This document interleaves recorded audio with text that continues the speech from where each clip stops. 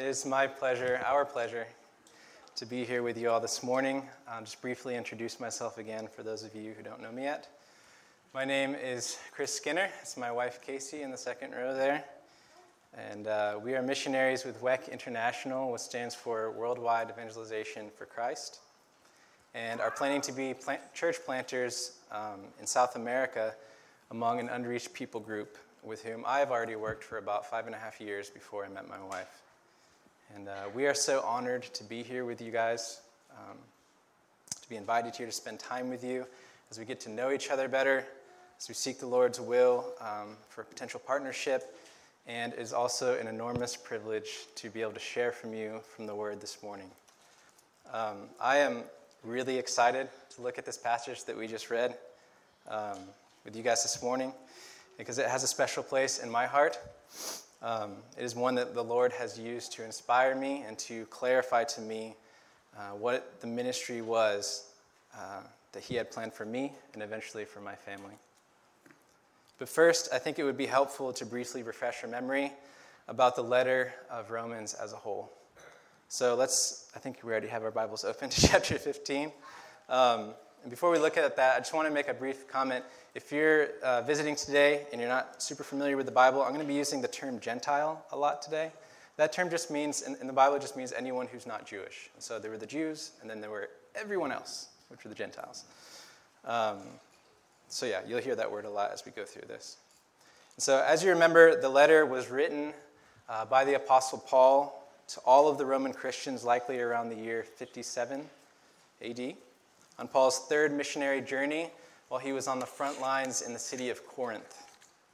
Now, Paul seems to have two main reasons for writing this letter. First, to preach the gospel to the Roman believers, and by its implications, exhort the Jewish and Gentile Christians to live in harmony with one another, in the unity of Christ for the glory of God.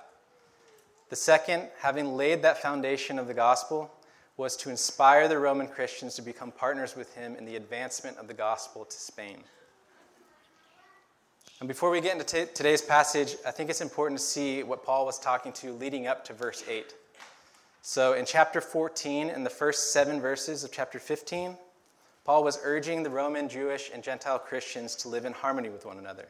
This was because some of the Jewish Christians were still observing some of the Old Testament laws, while others, predominantly Gentiles, were not, and this was creating tension in the church.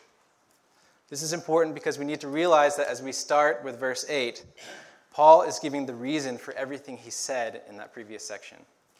And I would argue that verses 8 through 13 are more or less actually a summary of the entire letter of Romans up to this point. Not only a summary, but a bridge into the next part of the letter, where Paul returns to that which he mentioned at the very beginning of the letter, which was to talk about the ministry that God had given him. With that in mind, there are 3 main points from the text that I want us to see. There are many more things that we could learn from this text, and certainly we should, but today I just want us to look at these 3 things. The first is Paul's gospel, the second is Paul's mission, and the third is Paul's hope for the Roman Christians in regard to that mission. Paul's gospel, Paul's mission, and Paul's hope for the Roman Christians. First, Paul's gospel. Let's look at verse 8 again. Paul says, "For I tell you that Christ became a servant to the circumcised to show God's truthfulness, in order to confirm the promises given to the patriarchs, and in order that the Gentiles might glorify God for his mercy." Remember now, right before this, in verse 7, Paul prays that the Roman Jewish and Gentile Christians would live in unity as they welcome one another as Christ has welcomed them. That begs the question, how has Christ welcomed the Jewish and Gentile Christians?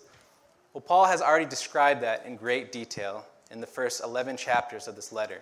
So here in verse 8, he's just summarizing it by saying that Christ has welcomed them by coming and fulfilling God's promises as the Jewish Messiah, which meant salvation for the believing Jews. But then he adds, this was also so that the Gentiles might glorify him for his mercy. He then goes on to prove it in verses 9 through 12 by quoting the Old Testament in 4 different places to show that the promises that were given to the patriarchs have always included the Gentiles, not just the Jews. I think it's really interesting, though, which text Paul selects from the Old Testament for a couple of different reasons. First, Paul is quoting here from 2 Samuel, Deuteronomy, the Psalms, and Isaiah, which means that Paul is quoting from the historical books, the law, the writings, and the prophets. Paul is quoting from 4 different parts of Scripture and 4 different moments along the timeline of Israel's history. Paul is hitting them again and again and again to say that it has always been God's plan throughout all of Scripture and all of Israel's history to welcome in the Gentiles just as he did for the Jews. Paul could not make this any clearer for them. No, we don't really have the time to do what I would like to do with these quotes.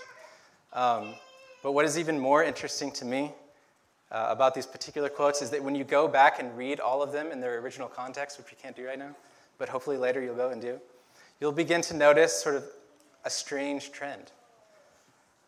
What you will see is that if you think back to the Old Testament, you have Israel into the Promised Land, and if they would fall into this cycle of rebelling against God, if you remember.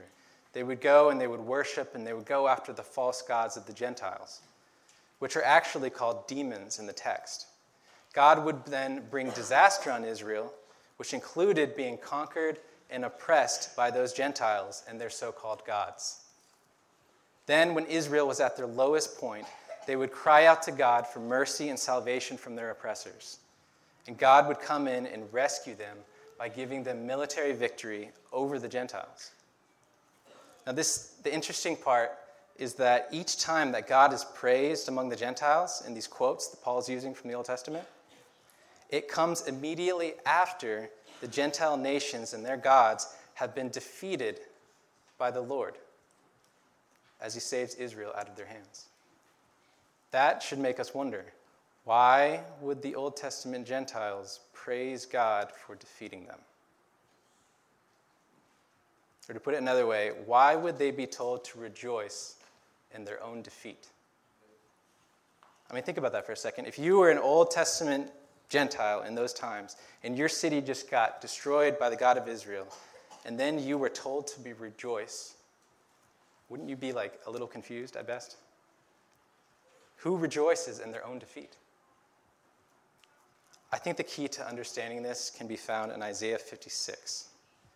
It says this: "And the Gentiles who join themselves to the Lord, to minister to him, to love the name of the Lord, these I will bring to my holy mountain and make them joyful in my house of prayer. Their burnt offerings and their sacrifices will be accepted on my altar, for my house shall be called a house of prayer for all peoples. The Lord God who gathers the outcasts of Israel declares, I will gather yet others to him besides those already gathered."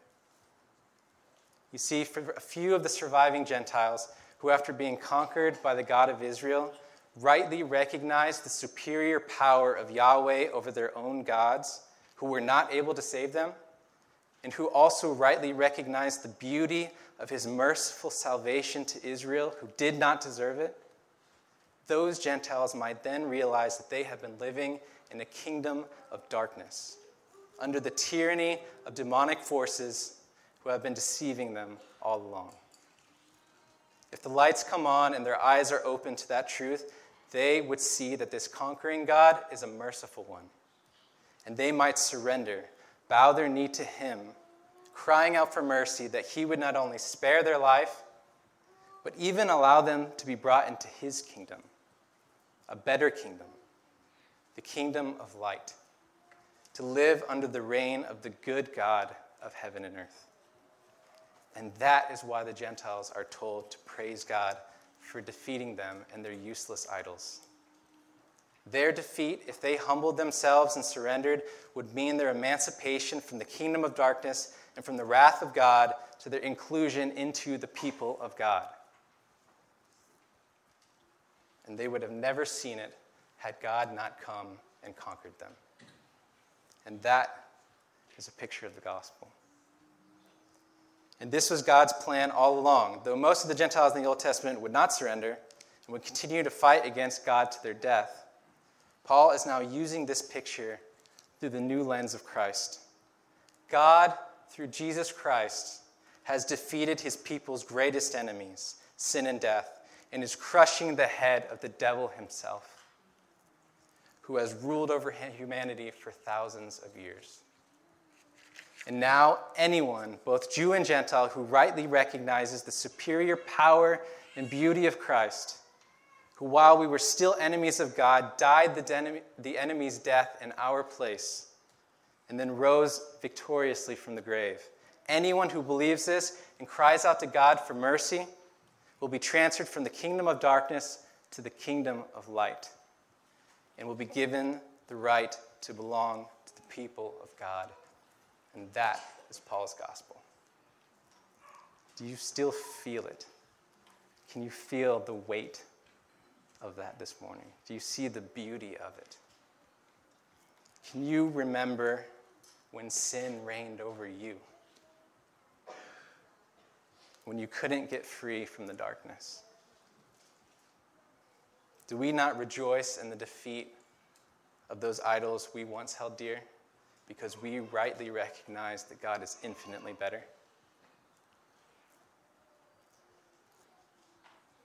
When we rightly understand the gospel, it gives us hope that produces joy and peace. What does the gospel make you want to do but praise him for his mercy among the nations? Paul knew that preaching this gospel to the Romans would not only inspire them to live in harmony, glorifying God together with one voice, but it would also be the fuel that would motivate them for ministry, which is why he uses this picture of the gospel as the bridge to talk about his mission. So let's look for a minute at Paul's mission in verses 14 through 21. We'll first look at how he defines it, and then we'll see the strategy for carrying out that mission. In verses 15 and 16, he defines it by saying, "But on some points I have written to you very boldly by way of reminder, because of the grace given me by God to be a minister of Christ Jesus to the Gentiles in the priestly service of the gospel of God, so that the offering of the Gentiles may be acceptable, sanctified by the Holy Spirit." So what is Paul talking about here? Why is he using this sort of like sacrificial temple worship type language in this passage? I think it becomes a little clear when you understand this language that he's using comes from a prophecy in Isaiah 66. It's Isaiah 66, 18 through 20. It says this, "For I know their works and their thoughts, and the time is coming to gather all nations and tongues. And they shall come and shall see my glory, and I will set a sign among them. And from them I will send survivors to the nations, to Tarshish, Pul, Lud, who draw the bow, and Tubal and Javan, to the coastlands far away, that have not heard my fame or seen my glory. And they shall declare my glory among the nations." And this is the key part. "And they shall bring all your brothers from all the nations as an offering to the Lord, on horses and chariots and litters and mules and dromedaries, to my holy mountain, Jerusalem, says the Lord. Just as the Israelites bring their grain offering in a clean vessel to the house of the Lord." So Paul likely saw his ministry as the fulfillment of this prophecy, and wanted the Roman Christians to know that it had been given to him by God as part of God's plan to rescue people from every corner of the globe. This isn't some little plan that Paul cooked up by himself. He wants to take the gospel to Spain because this is the awesome plan of God. A ministry worth glorying in, as he does in verses 17 and 18. Paul then goes on to talk about his strategy in carrying that out. His aim, which he also mentions at the very beginning of the letter, is to bring the Gentiles to the obedience of faith. How has he been doing that? He says, by word and deed, by the power of signs and wonders, by the power of the Spirit of God. By preaching the gospel and watching as the Holy Spirit confirms his words by power, by his power. But what he says next is very surprising. He says that he has already done this and accomplished his work from Jerusalem all the way around to Illyricum. Now, on this map, which you all might have seen before, that is the area between Jerusalem and modern-day Albania. And to give you an idea, I once heard from a sermon of a friend that is the area from Minneapolis to Myrtle Beach, South Carolina. It's a massive area.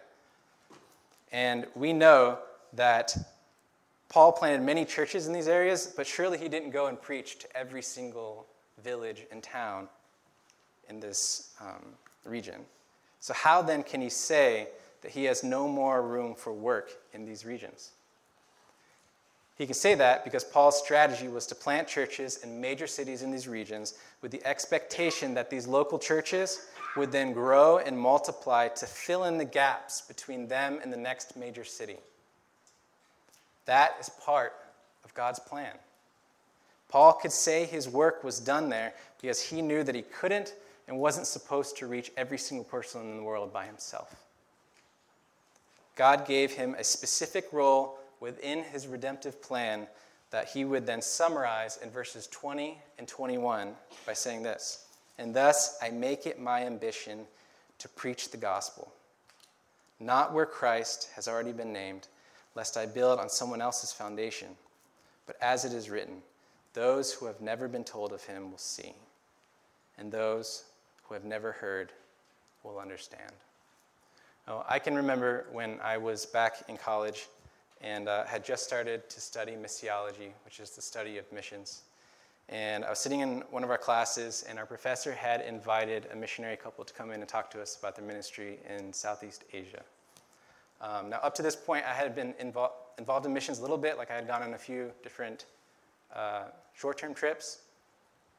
But these were mostly in places where the church was already established and we were doing some sort of project or something like that. I was still pretty ignorant to the situation in the entire world. But I can remember this couple coming in and telling us about their ministry and describing to us a boat trip that they took to a remote region that they had never been to before.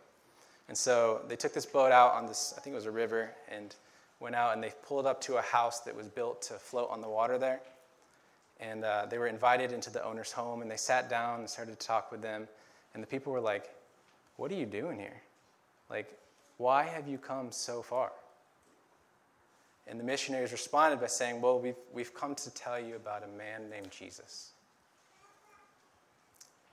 And they asked the family in the common language there, "Have you ever heard anyone named Jesus?"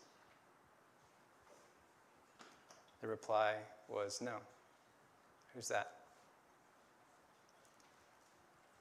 And they're like, "But wait, so you've never heard that name before? Have you ever seen a book with this name in it, or seen it on a building or something? Have any of your people ever heard about a man named Jesus?" And they said, "No, we don't know him."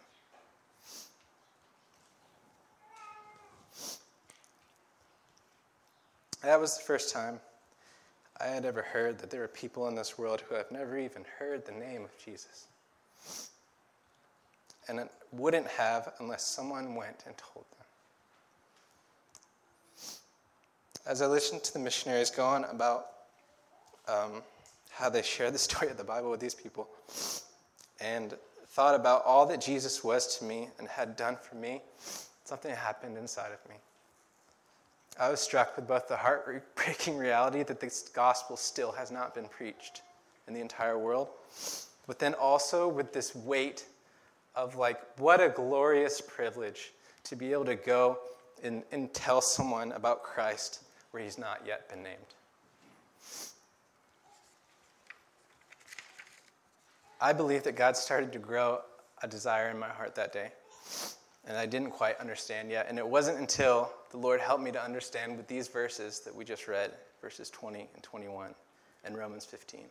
So much so that I actually put it on my very first prayer card back in 2014 when I first joined WEC. When I read those words for the very first time, my heart swelled and I thought, this is it. this is what the Lord wants me to do, I think.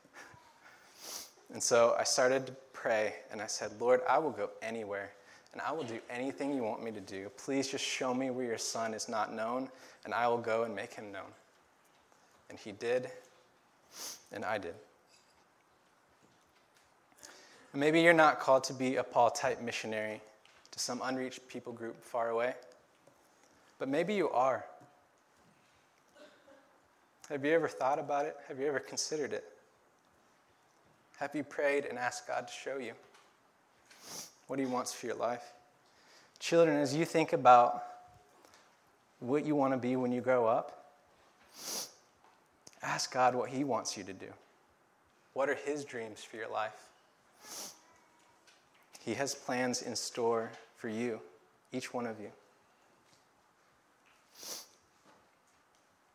Regardless of whether you're called to that type of ministry or some other type that is just as important, if you are a Christian this morning, the beauty of the gospel and the glory of the task of making Christ known among the nations should stir your heart. Does it? Can you see how awesome this is? Paul expected the Roman Christians to see it. Paul knew that by reminding them of the gospel and explaining to them God's plan of salvation for all nations, that they would want to help him in his ministry. He believed this so much that he moves from, I hope to see you and be helped on my way to Spain, to, I will leave for Spain by way of you, in just one paragraph. Paul was so confident in the effect the gospel would have. With this gospel partnership in mind, Paul hopes for the Roman church to become like a sending base for him. But what did he hope that would look like? We can see in the text that Paul certainly desires help with material blessings on his journey, but it is so much more than that. Paul longed to see them, to spend time with them, to enjoy their company, to be refreshed by their faith. He mentions multiple times in the letter how he desires to encourage them, but also be encouraged by them. Even though Paul didn't plant this church and had never been there before, he did know some of the Christians there, and we can see that in chapter 16 when he gives the greetings. He had a genuine love for them, and they for him, and he was eager to meet those who he didn't know yet. He speaks of how he labors in prayer for them and pleads with them to pray for him as he faced the threat of death everywhere he went. Not only that, but he was also informing them, the Romans, of his current ministry plans and asking them to pray that it would be successful, because he knows that nothing good can happen unless God does it through him. He also desired that the churches in all of these regions might accept one another and work together for the advancement of the gospel. Paul desired a loving, mutually beneficial relationship with the Roman church that would produce fruit within them all, but also through them as they reached out with the good news of Jesus. Brothers and sisters, we are so encouraged that RBC is a church that desires to help make Christ known where he is not. As you know, the full number of the Gentiles has not come in. There are still those who have never heard and therefore cannot understand and therefore cannot be saved. Entire peoples, entire regions, with the glory of Jesus in the mystery of the gospel has not yet been made known. Because of this and because of God's leading, Casey and I and our little baby, who's not yet born, have made it our ambition to go to the unreached in the Amazon rainforest, that they might glorify God for his mercy. We are humbled that you guys would consider partnering with us in this ministry, and we desire that. We would love for that to happen. But regardless of how the Lord guides you in that decision, our greatest desire is that we would all respond to what we've heard today. So here are a few things that we can take with us from today's message, from today's text. As we saw in the text, first application is, as we saw in the text, there is an expectation that the local church should be filling in the gaps by reaching out to her neighbors with the gospel of Jesus. In our neighborhoods, in our workplaces, in our schools. We are surrounded by people who are still living in darkness, who don't yet realize the superior power and beauty of Christ. Who can you think of in these circles that needs to hear about Jesus? I encourage you to pray today and ask the Lord for the courage and love necessary to reach out to these people with the gospel of grace. Second, if you are here this morning and you have never surrendered your life to King Jesus, he is inviting you into his kingdom right now. You can be free. He already defeated your sin by taking the punishment for you on the cross. If you will but surrender control of your life, give it to him, and cry out to God for mercy, he will save you from the darkness. For those of us who do belong to Jesus, might there yet be an area of our heart which we still have not fully surrendered to him? Some nagging sin that is slowly but surely pulling us away from him? Maybe we're like the Old Testament Israelites that have gone after the gods of this world to satisfy some desire that only God can truly satisfy. If that is you this morning, confess it. Cry out to God for mercy. Let his love and light shine into the dark corners of your heart. And lastly, I think it is likely that everyone in this room is probably a Gentile, albeit from many different nations. Can we all just take a moment to appreciate that we have been reached with the gospel? Let's glorify him with one voice for that incredible mercy. Let's pray. Father, we do glorify you. We give you praise, Lord. We are so glad that you have reached us with your gospel, Lord, and you have brought us to yourself. You've had mercy on us, Lord. We were citizens of the kingdom of darkness, and you came and you conquered our hearts, Father, and you showed us that you're better, that all those things we trusted in were not enough. They couldn't save us. Not from the darkness, not from your wrath. Only you, through your Son, can save. And Lord, we are so grateful and we rejoice in that. Only you are worthy. We praise you in Jesus' name. Amen.